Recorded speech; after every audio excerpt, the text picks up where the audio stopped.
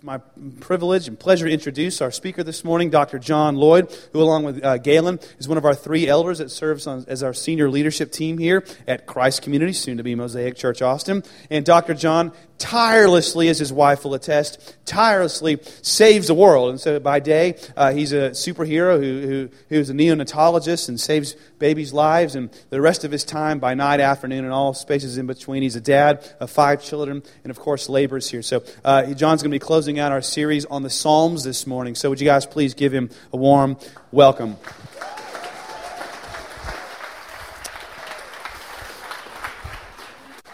Good morning, everybody.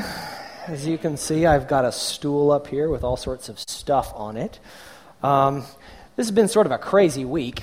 In addition to my schedule being fuller than it ought to be, and my family being fuller than it ought to be, and all sorts of challenges along those lines, Cedar is hit. It's just really exciting. I seem to respond to that by making more mucus than any 10 people should.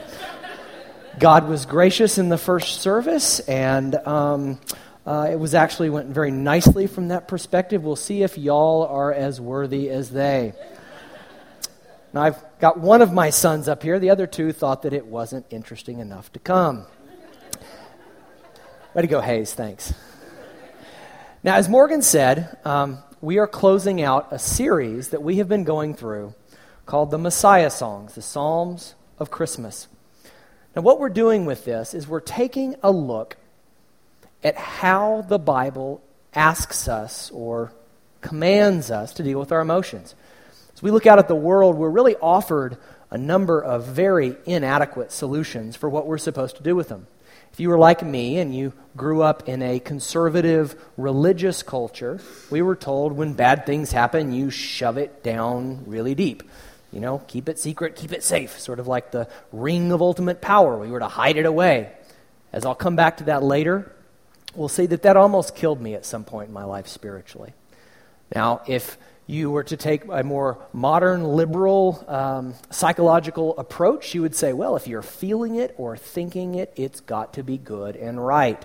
And with this wonderful advent of technology, we are able to shout our barbaric yawps, to give a little shout out to Whitman there, in a way never before possible. With Twitter and Instagram and Facebook, we can take and have an emotional bloodletting that the entire world can see.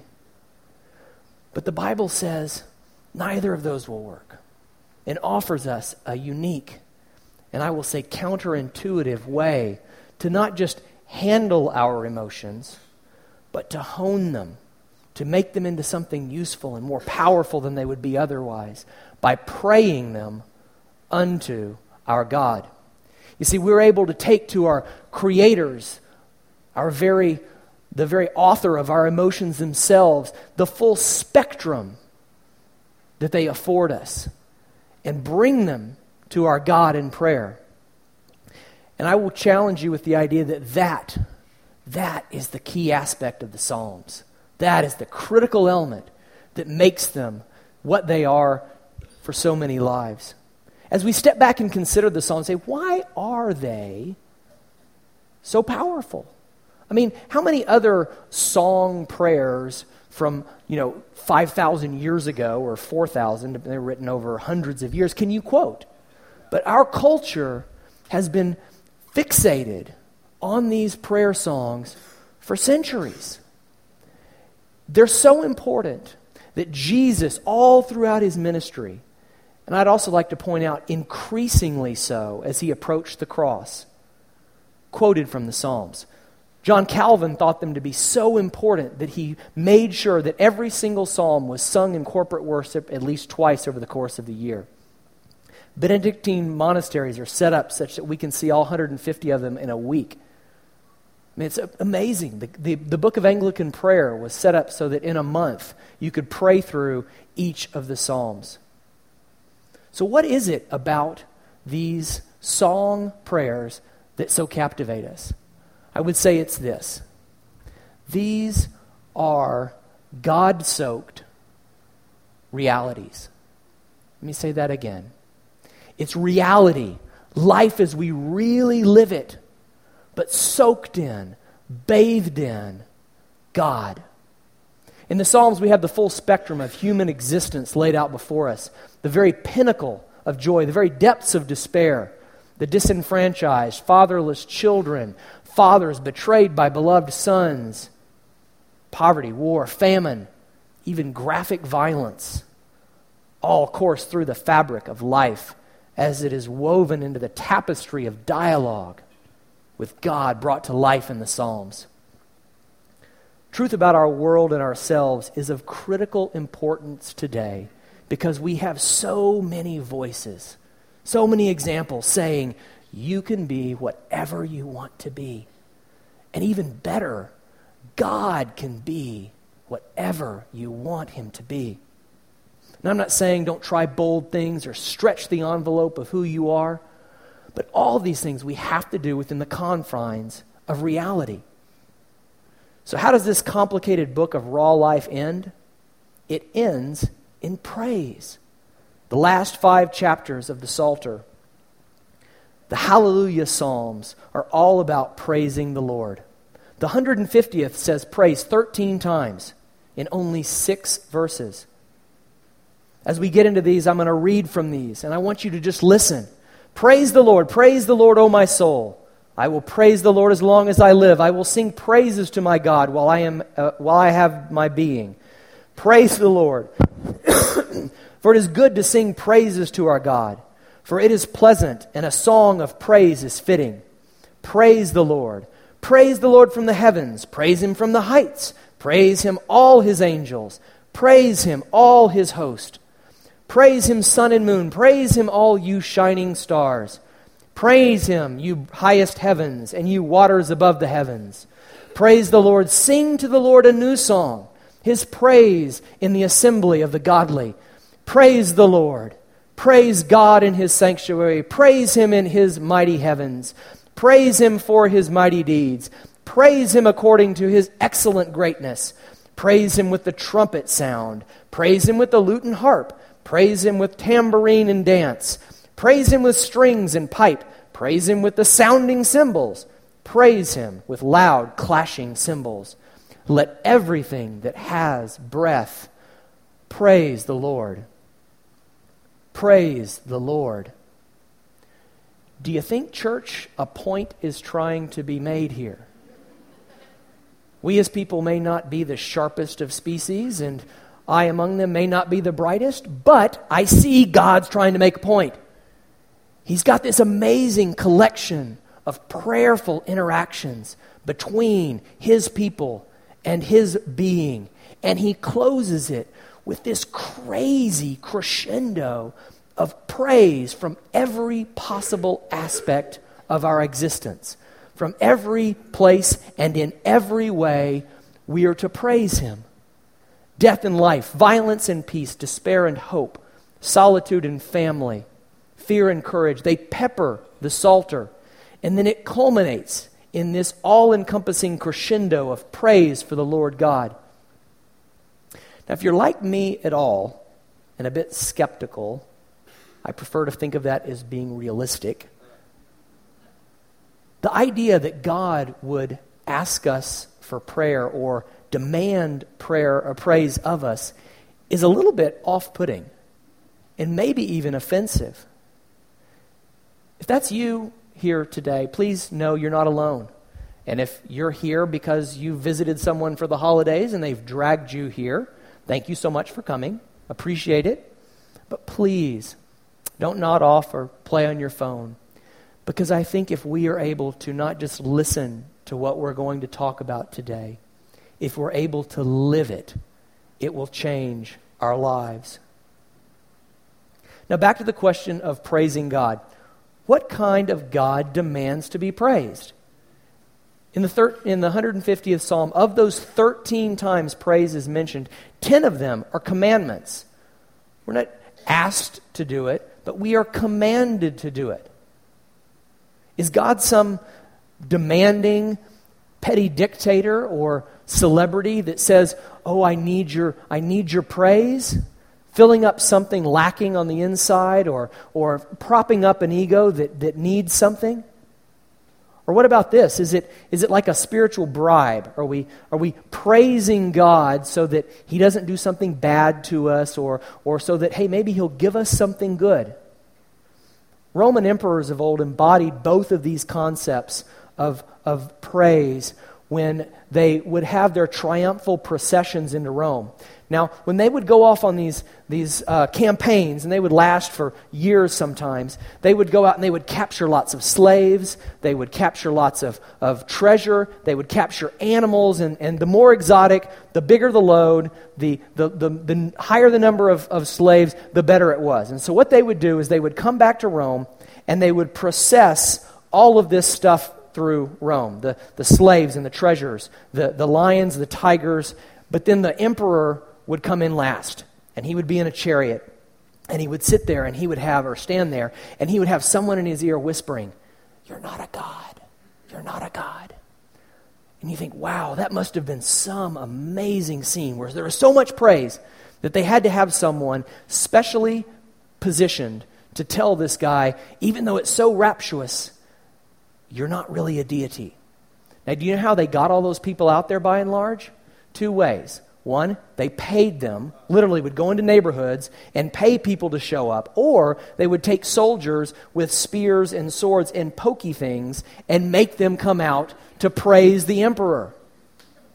Surely that's not what we're talking about as God commands us to praise Him. There's got to be another road, a holy road that allows us to understand better what it is when God commands us to praise Him. We will see with the time we have this morning that the praise of the only supremely praiseworthy one is an essential path for us to take to our surest and truest reality, one that will transcend time itself as it unites us relationally with the author and creator of you, me, and everything else. As we examine praise today, I want to take a look at 3 things about it. I want to see that praise has foundational power, that it has healing power, and at the end, it has transformational power. Now, when we pray to God, we can basically do it 3 different ways. I can pray outwardly, where I would say, I'm going to intercede for you, or I'm going to ask for something that I feel I need.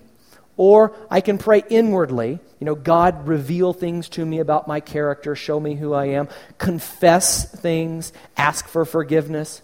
Or I can pray upwardly, where I'm going to recognize the nature of God, and because of that, I'm going to offer praise, or another type of praise, thanksgiving unto God. And what I want to see is that as we look at these 3 things, that praise undergirds our ability to do the other 2 properly.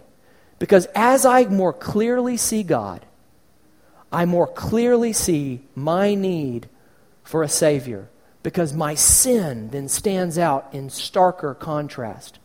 At the same time, as I understand who He is and the source that He is for all the things in my life, I more and more completely understand my real dependence on Him. I'm able to shut out those voices in my head that all too often say, you did that on your own. You made that happen. But I'm able to, because of praising God, see that it is truly from Him that all good things come. So as I praise God, I'm better able to intercede for others. I'm better able to ask for the right things. And I'm better able to see my own need for confession, my own need for revelation, and ultimately transformation. Now, as we begin to see this, look through this question this morning, when Jesus began to teach us about prayer, how did He do it? The Lord's Prayer in His Sermon on the Mount, quoted again and again. Now, when He started there to teach us, where did He teach us to start prayer? He said, Our Father, who art in heaven, hallowed be thy name. So before He asks for bread, before He asks for forgiveness, before He asks for relational changes, He first goes to God and said, you are worthy. Tim Keller, in a recent book he wrote on prayer, which I would highly recommend, puts it this way when he says, awe-filled adoration of God corrects the other forms of prayer. So we see the more correctly I understand the God who is worthy of my praise, the more correctly I'm going to be able to do the other types of prayer that make up the full spectrum of how I interact with God. Are you with me today? We're tracking. Excellent. A little bit of response every now and then. It sort of helps things move along. Awesome. So we see praise of the Lord is foundational in that it also provides us with security. You say, well, how is it secure for me to praise God? Well, as we look at the closing of the Psalter with these 5 psalms of praise, I want you to see that they are a reflection of, a foreshadowing of, the close of time itself that was penned by by the Apostle John on the Isle of Patmos as he wrote the last few chapters of Revelation. In this way, the Psalms are a microcosm of all of human history. The Psalms are full of every type of emotion, situation, and person that is written into this greater story of mankind. To this, our Creator says to His children, don't worry, I will wipe away every tear. Death will be no more. I will make all things new. That's so powerful if we're truly able to appropriate that for our own lives. I mean, to use a sports analogy, if you're watching a game and your favorite team is down by, what seems an insurmountable amount in the fourth quarter, and you think there's no way they're going to win. But what if you knew how the game ended? What if you knew they would come back and actually somehow be able to win that game? Would it not change you in that moment? The circumstances of the game would be exactly the same. They'd be down in the score. They'd be playing poorly. Things would all look against you. But you'd know how the story ends. Our loving Heavenly Father has given us such a glimpse into how history itself ends. And He says it will end with praise. It will end with every knee bowing, every tongue confessing, Jesus Christ is Lord. As it's foundational, it also, though, has the power to heal us. It awakens in us this reality of who we are and who God is. In C.S. Lewis's book, Reflections on the Psalms, he considers why we praise anything at all. Whether it's music, art, literature. When we praise something, he says, rightly, it's because it's admirable. There's something intrinsically in it that says not just you can praise it, but you ought to praise it. You should praise it. Because if it's correctly understood, it would bring something out of you that we would call then praise. He says we are made poorer if we don't praise that which is praiseworthy. So dispelling the petty concept of praise that's awakened in us by considering something even as magnificent as a Roman emperor, the praise of the author and creator of beauty and majesty themselves is, according to Lewis, simply to be awakened to reality. It is to have entered the real world. Now, as many of you know, I'm a pediatrician, and I have the blessing of being able to walk with families through intensive care experiences. Let me tell you, one of my first jobs is to introduce them to reality, right?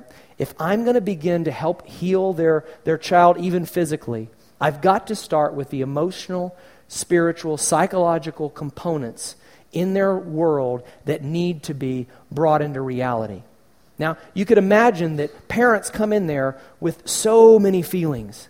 They're all twisted up on the inside because, honestly, nobody wants to meet me except when they need me.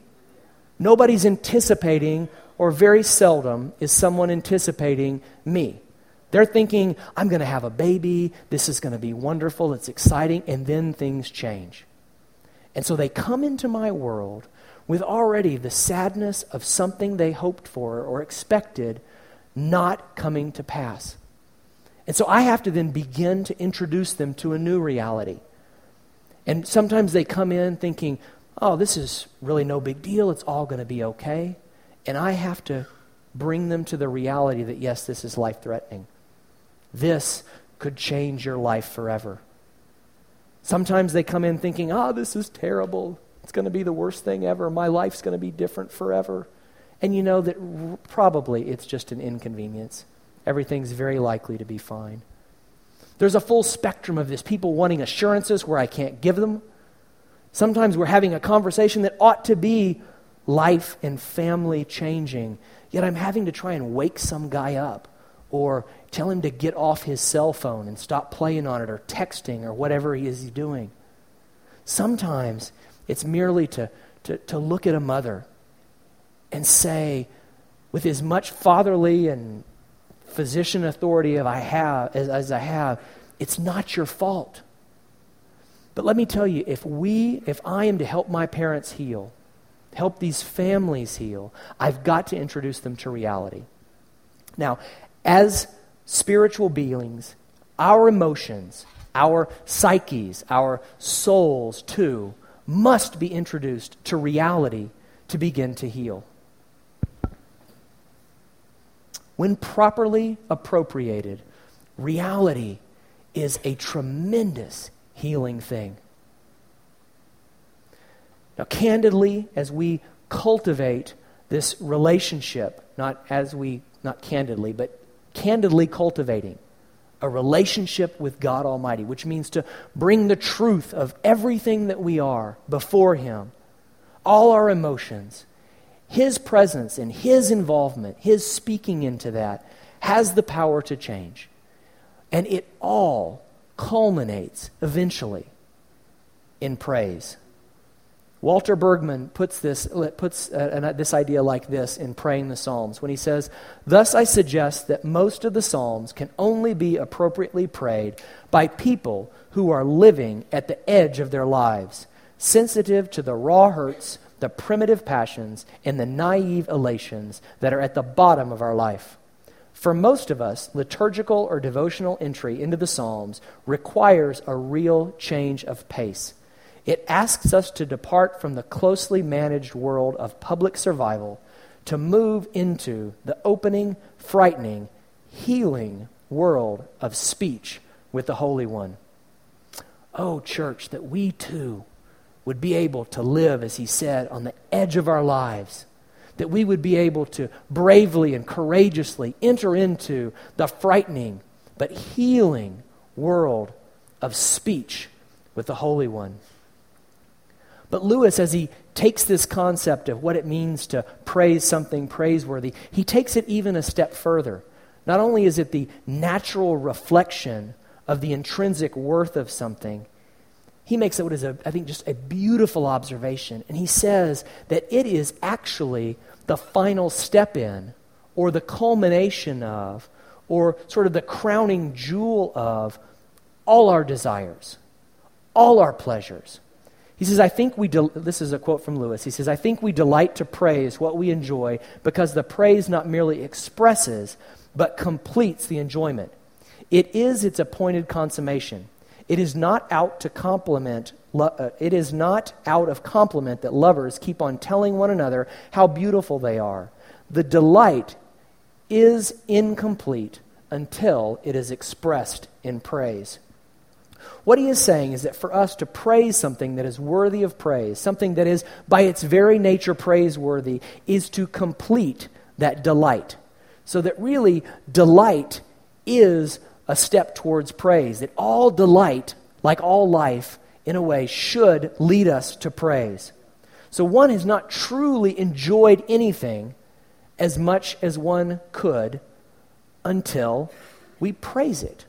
Now, think about this for a minute. There are all things in our lives that we could relate to with this point. Now, if you're a sports fan, you can think about the enjoyment of going to a sports bar or in someone's living room and watching a game together, so you can banter back and forth about how amazing something is. If art's your thing, or literature, or your children, to be able to get together with people who share those same loves and praise the wonder of the Sistine Chapel or Carnation Lily Rose, or that crazy catch that Beckham made a number of weeks ago.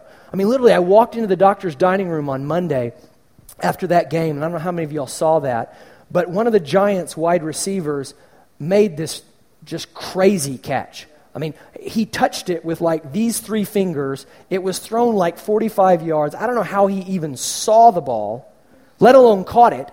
And all over the dining room, praise was going on. You could just hear one person after the other recounting the story of that catch. ESPN played it like 1,000,000 times.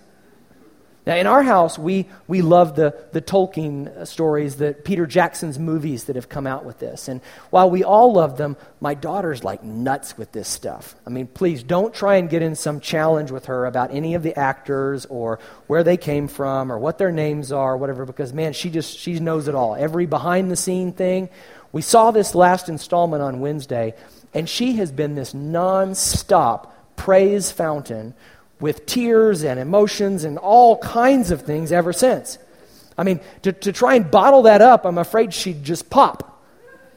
But what I want us to see, that church, if we can so effusively, so instinctively, so naturally praise these things that, while they're good and wonderful, there will be another next best catch ever somewhere. There will. The series Jackson did, as wonderful it is, if we wait long enough, someone's going to remake them. And I bet they'll be pretty good. They may not be this good. My daughter would fight me over that point. But let me say, why are we so able to do that? Yet it's hard for us, it's hard for me to praise the one who is truly worthy of all praise from every perspective with that same effusiveness, that same verve. Now, what Lewis says in a wonderful book he wrote called Letters to Malcolm is that as we praise things, there's this opportunity, or as we enjoy things, there's an opportunity to trace what he calls shafts of glory back to the Creator. So again, come back with me to whatever you like, whatever you really get passionate about. The reason you're able to be passionate about that is because of something that God Almighty designed. He put it in you, and He put it in that moment. So take the Beckham catch, for example. The idea is that we are not truly able to enjoy even those things that are most enjoyable to us until we take the step not of just praising it here, but recognizing that until we understand that the reason Beckham was able to make that catch was because of God Almighty and the design that He put into that man's amazing body that allowed him to shed that defensive man like a tearaway jersey, to see a ball and reach for a ball with courage and hope that he might not even be able to see, to be able to step onto a field of combat, of competition, of adventure, with strength and courage that would allow that moment to happen. All of those things are because of who God is in His very nature, and it makes them worthy of offering up praise to Him. And so my prayer for myself, my prayer for us as a church, is that we are able to get into the habit of tracing these shafts of glory that come around us every single day back to the author and creator of all the different little pieces that go into the enjoyment of that moment, and thereby really be able to enjoy the world around us in a sense like in Technicolor, that nobody who doesn't understand and know Jesus Christ could ever enjoy them. So it opens up for us this paths of literature and art and even athletics in a way that is made sweeter and better and more real because of who Jesus Christ is. Lewis then says that to not praise God is to live in unreality or poverty. Timothy Keller puts it like this. He says, we cannot merely believe in our minds that He is loving or wise or great. We must praise Him for those things and praise Him to others if we are to move beyond the abstract knowledge to heart-changing engagement. Now, one of the other importance I want us to see is that as we do this, we are more in tune with His love, with His mercy, with these beacons of hope and joy that will stand with us even in the dark times as we are able to continue to trace these shafts of glory back to our Creator, illuminating Sort of like Frodo's little thing in The Lord of the Rings that lit up the dark world around him. We too are able to take these joys and desires from other seasons, translate them into these darker ones that will allow us to continue to praise God irrespective of our circumstances. Now, one might reasonably ask, how does developing a love for God, which comes only through praise, help me heal? St. Augustine, in his commentary on 1 John, says it like this: such is each one as is his love. I have to read that very carefully because it's written in very odd order. But basically what he's saying is that we are what we love. That we cannot help but become the things that we adore and the things that we love. All through Augustine's writing, he has this central theme that says, basically, people are going to pursue things that they think will make them happy. They're going to identify the things that they think will make them happy and be attached to them, and we'll think of that as love. But you know, because of our sin and our brokenness, we are really bad at choosing the things that are going to make us happy. I mean, if you've been single or are single, you can relate to the idea that would say, if I get married, then I'm going to be happy. Too many in our society who are married have this thought that says, well, I'm just going to be happy if I didn't have him or her. Or I need a new job. I need more money. I need a different set of relational circumstances. I need new friends, a new house. Now, it's easy for us at times to see the sandiness of that foundation, right? You know, that can't be our ultimate situation, our ultimate foundation. But what if some of these trickier things, like the growth of this church, for example?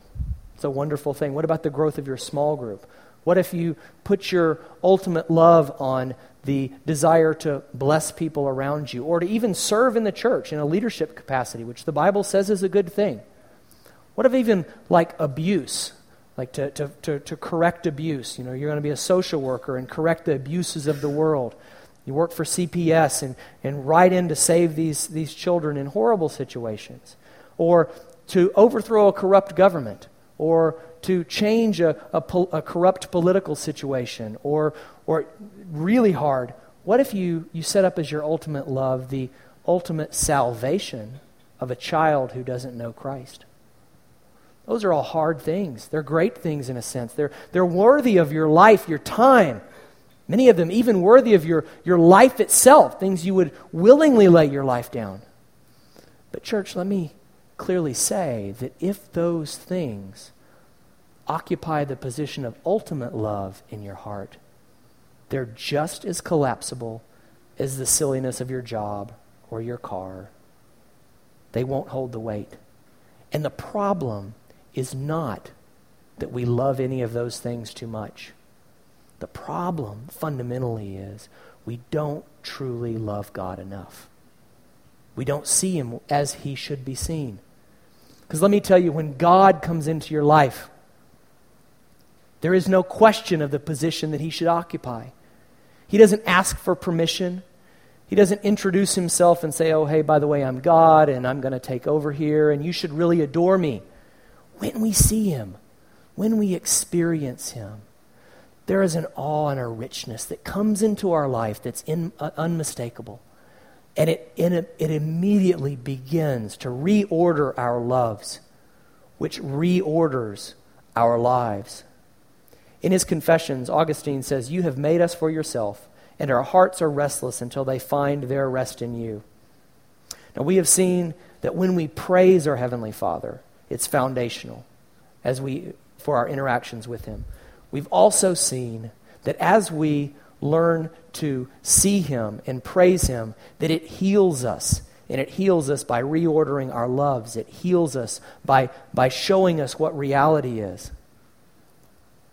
But in the end, I want us to see that this process is transformational.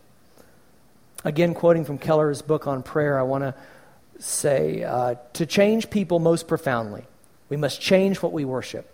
Thinking, arguments, and beliefs are crucial as means of moving the heart, but ultimately we are what we adore. We are what captures our imagination, what leads us to praise and to compel others to praise it. Our inordinate anger, anxiety, and discouragement result from disordered loves. Our relational problems result from disordered loves, and our social and cultural problems as well. What can re-engineer our very inner being, the structure of our personality? What can create healthy human community? Worship and adoration of God. We must love God supremely, and that can be cultivated only through praise and adoration. So you see the Psalms then become a sort of combat manual for the real world. They present our lives, our sin, and its resultant complications and hardships as they really are, not as watered-down, G-rated shadows on the one hand, or overly dramatic black hole ends unto themselves on the other. The God in the Psalms is neither one-dimensional in that he's not a warm, fuzzy God who's all intimate and only loves that we see so commonly on talk shows. But he's also not, on the other hand, this austere, distant God who only judges that is so common in most of the rest of the world. And what I want us to see is that as we know him to be both, this God of tremendous intimacy and God of tremendous love, but also he's a God who is wholly other. And he is a God who will judge us with a severity that we can't even comprehend. That when we see both, he's more of both than when either is considered independently. Eugene Peterson, in Answering God, describes this grittiness of the Psalms with a phrase I love. He calls it angular austerity. You know, this angular austerity for us stands in the light of ultimate reality, against which this pseudo-reality that we love to create, where we define ourselves and we define God, just looks like something that's not even existent. So again, I close with, why does the Psalter end in a crescendo of praise? Well, it's ultimately because all of our prayers, all of our lives, and in the end of the day, history itself will end in praise. Praise and delight in God our Creator. Eugene Peterson, in Answering God, put it like this. He said, all true prayer pursued far enough becomes praise. Any prayer, no matter how desperate its origin, no matter how angry and fearful the experiences it traverses, will end up in praise. It does not always get there quickly or easily. The trip can take a lifetime, but the end is always the same, praise. It may take years, decades even, before certain prayers end up with the hallelujahs in Psalms 150. Not every prayer ends with praise. In fact, most prayers, if the Psalter is a true guide, do not. But prayer is always reaching towards praise and will finally arrive there when earth and heaven are met. Now, I know that is one of those things that's pretty easy to say, but really, really hard to live. Praise and delight in his mercy and grace and steadfast love. Sign me up. That's easy. It's easy to get excited about those wonderful things. Birth, marriage, job success, blessing. This is an essential first step. And I don't want to put that down in any way, because that's a big first step, right? To see the good things in our lives is not the result of who we are, but to see them as a result of who God is and to bring them to him with thanksgiving. That's an important first step. But we cannot stop there. The Psalter doesn't stop there. But the reason the Psalter doesn't stop there is because life doesn't. Praise and delight in laws and commandments, a little harder, but after a while, with a little perseverance, we too can pray as the psalmist did. The rules of the Lord are true and righteous altogether, more to be desired than gold, yea, than much fine gold. But surely you don't mean the prayer in my finances when my business is falling apart, or the prayer for my marriage when she's about to walk out on me, or the prayer for my sick infant in the NICU, that those prayers too will lead to praise. But oh, church, I do. I absolutely do. I critically, essentially,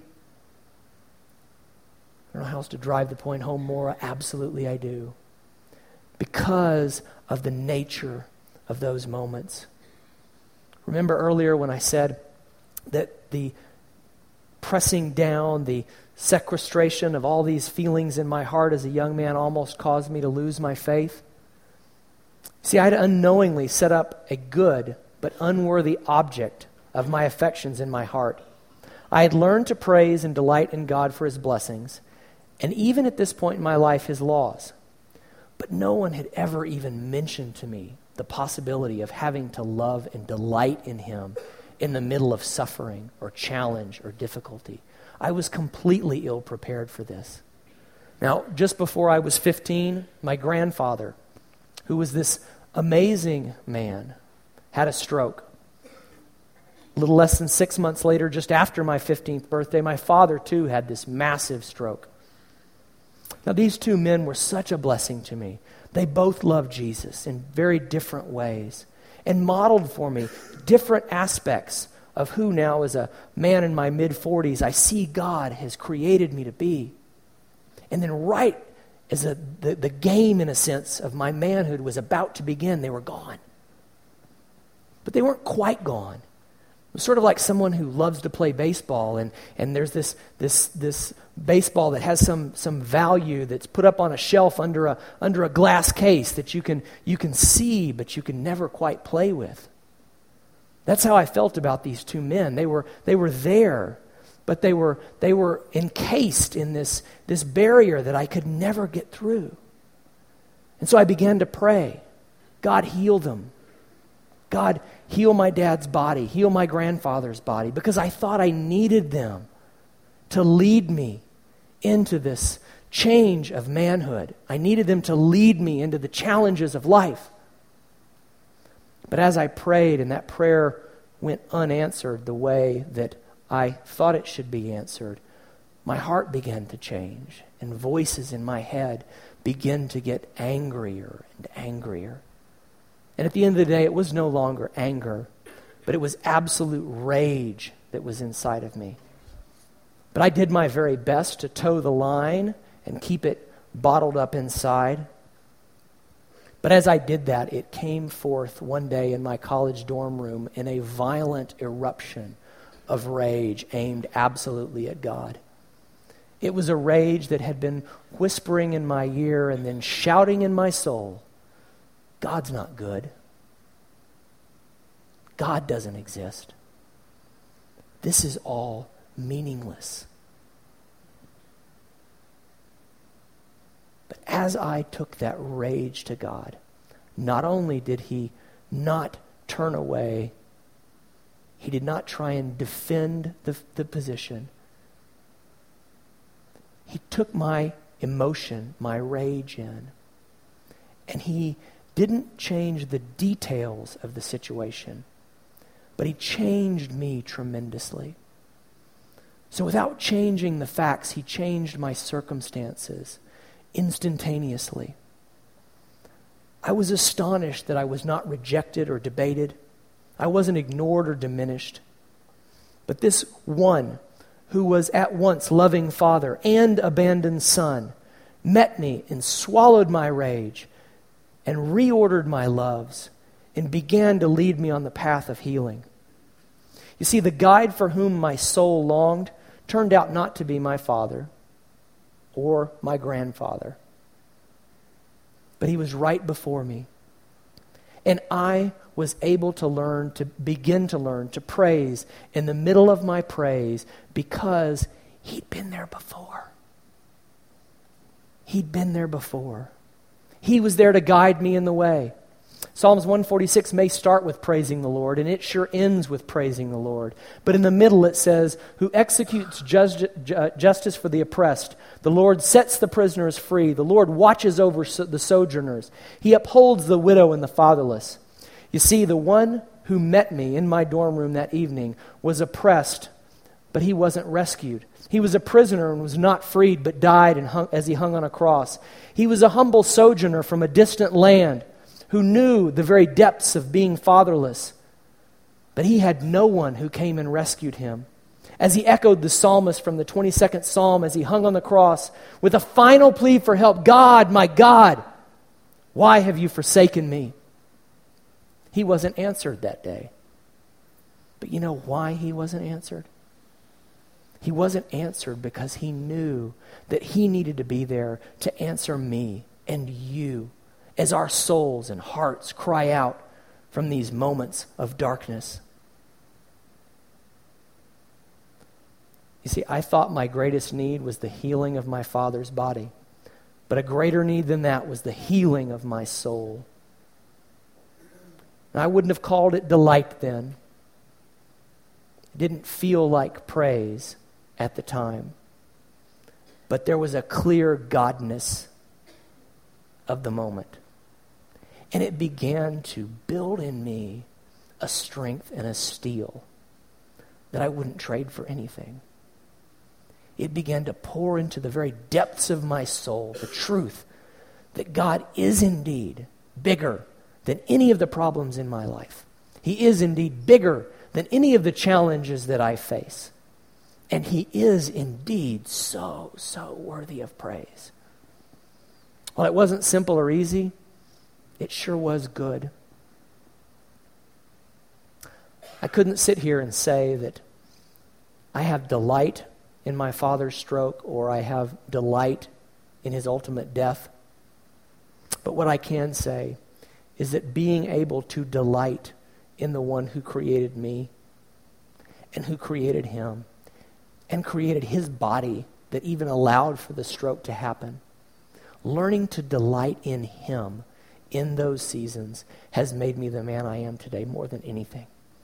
It has changed me in a way that I wouldn't trade for anything. So as hard as it is to say, if I had to give up all of that, I wouldn't do it, even if it meant having him back here is exactly as I would want. See, without knowing the pit of despair, but also the delight and the praiseworthiness of the companion who had preceded me, but he went alone. He didn't have anybody to join him there. I wouldn't have been in a position this last week to stand with a father who just lost a son as he wailed, my son, my son.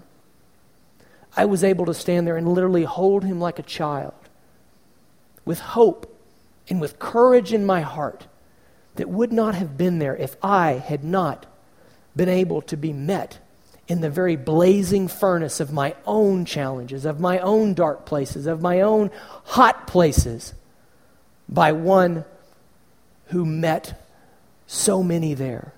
Hananiah, Mishael, Azael was met by the pre-incarnate Christ and taken through their furnace with no hairs singed, no smell of smoke on their bodies.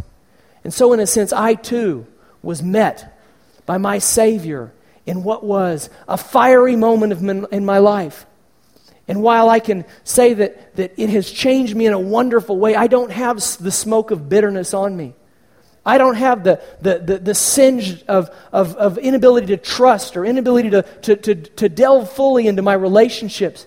You see, that had the power to change how I fathered my children. It had the power to change how I husbanded my wife. But you know, God met me in that moment. And he showed himself so real, so powerful, that it has taken the rest of my life and framed it against something that is immovable and unshakable. Now in a moment the band is going to come here and we're going to praise God. But church, I want you to be encouraged with the reality that our God, the God we worship, is bigger than whatever's in your heart today. In a group this size, I know people brought all kinds of things in here. You brought past that said, I've been abandoned by my father. I've been abandoned by my mother. No one sees me. No one cares. You don't know how hot this furnace is. This isn't the marriage I wanted. These aren't the kids I thought I was going to have. But let me tell you, we have a God who's able to meet us in the midst of any fire. A God who's able to meet us in the midst of any moment. The game is never over. And to show us not just who we think we'd like to be, because it is always a shadow of the reality of who God's called us to be. We never go deep enough, never go far enough, never go big enough. We do not dream big enough for our own lives. But God is able to step into the hearts and the souls and the minds of each and every one of us, and He is able to transport us to a place that we could never even imagine. So I'd like you to stand with me as I pray. Church, we are going to bring up all the different hurts and things in our lives right now. We're going to offer them unto God in praise. We're going to trace those shafts of glory to their Creator. And be it a challenging time, if your heart's full of sorrow, take that to Him. Don't be ashamed. Don't be afraid. He will be able to meet every bit of it. He's seen it before. He sees it in you now. It's not going to be a surprise, but He wants your supple heart. He wants you broken and bent before Him in a righteous way because of who He is. And church, He will meet you and lift you up. The psalmist says that He's made a level place for His feet. The ideas of a soldier in combat. So I know many of you feel like you're in combat today, but you are not there alone. Dear Heavenly Father, we bring all this to You. Your word says that our praise is a throne that You sit on. So meet us there, God. Meet us in the middle of the battles that we are fighting. Your word says that You are a lifter of our head, that You are a shield about us. Your word says You are a flowing stream under our feet, dear God, that nourishes a tree that will not be shaken. Yes, there are seasons in that, dear God. There are seasons where leaves are on the tree and where they fall off. There's a season of fruit and there's a season where the fruit falls off, God. But at the end of the day, that tree will stand forever. It will stand eternity. Your word says that You will make all things new. There is not a tear that has been cried. There's not a prayer that's been offered that has not been answered, that has not been heard, that has not been appropriated into the life that God has for you. So be filled with hope, with courage, as we enter this holiday season, trusting God that You sent us Your Son. You sent us a baby, something that doesn't seem like a soldier or something to conquer, dear God, but You did it in an unexpected way, with a baby in a manger, in an unforgotten, in a forgettable place, dear God. But it's unforgettable because it changed all of human history. We ask this unto You. We offer it unto You with praise, God. Praise You, God. Amen.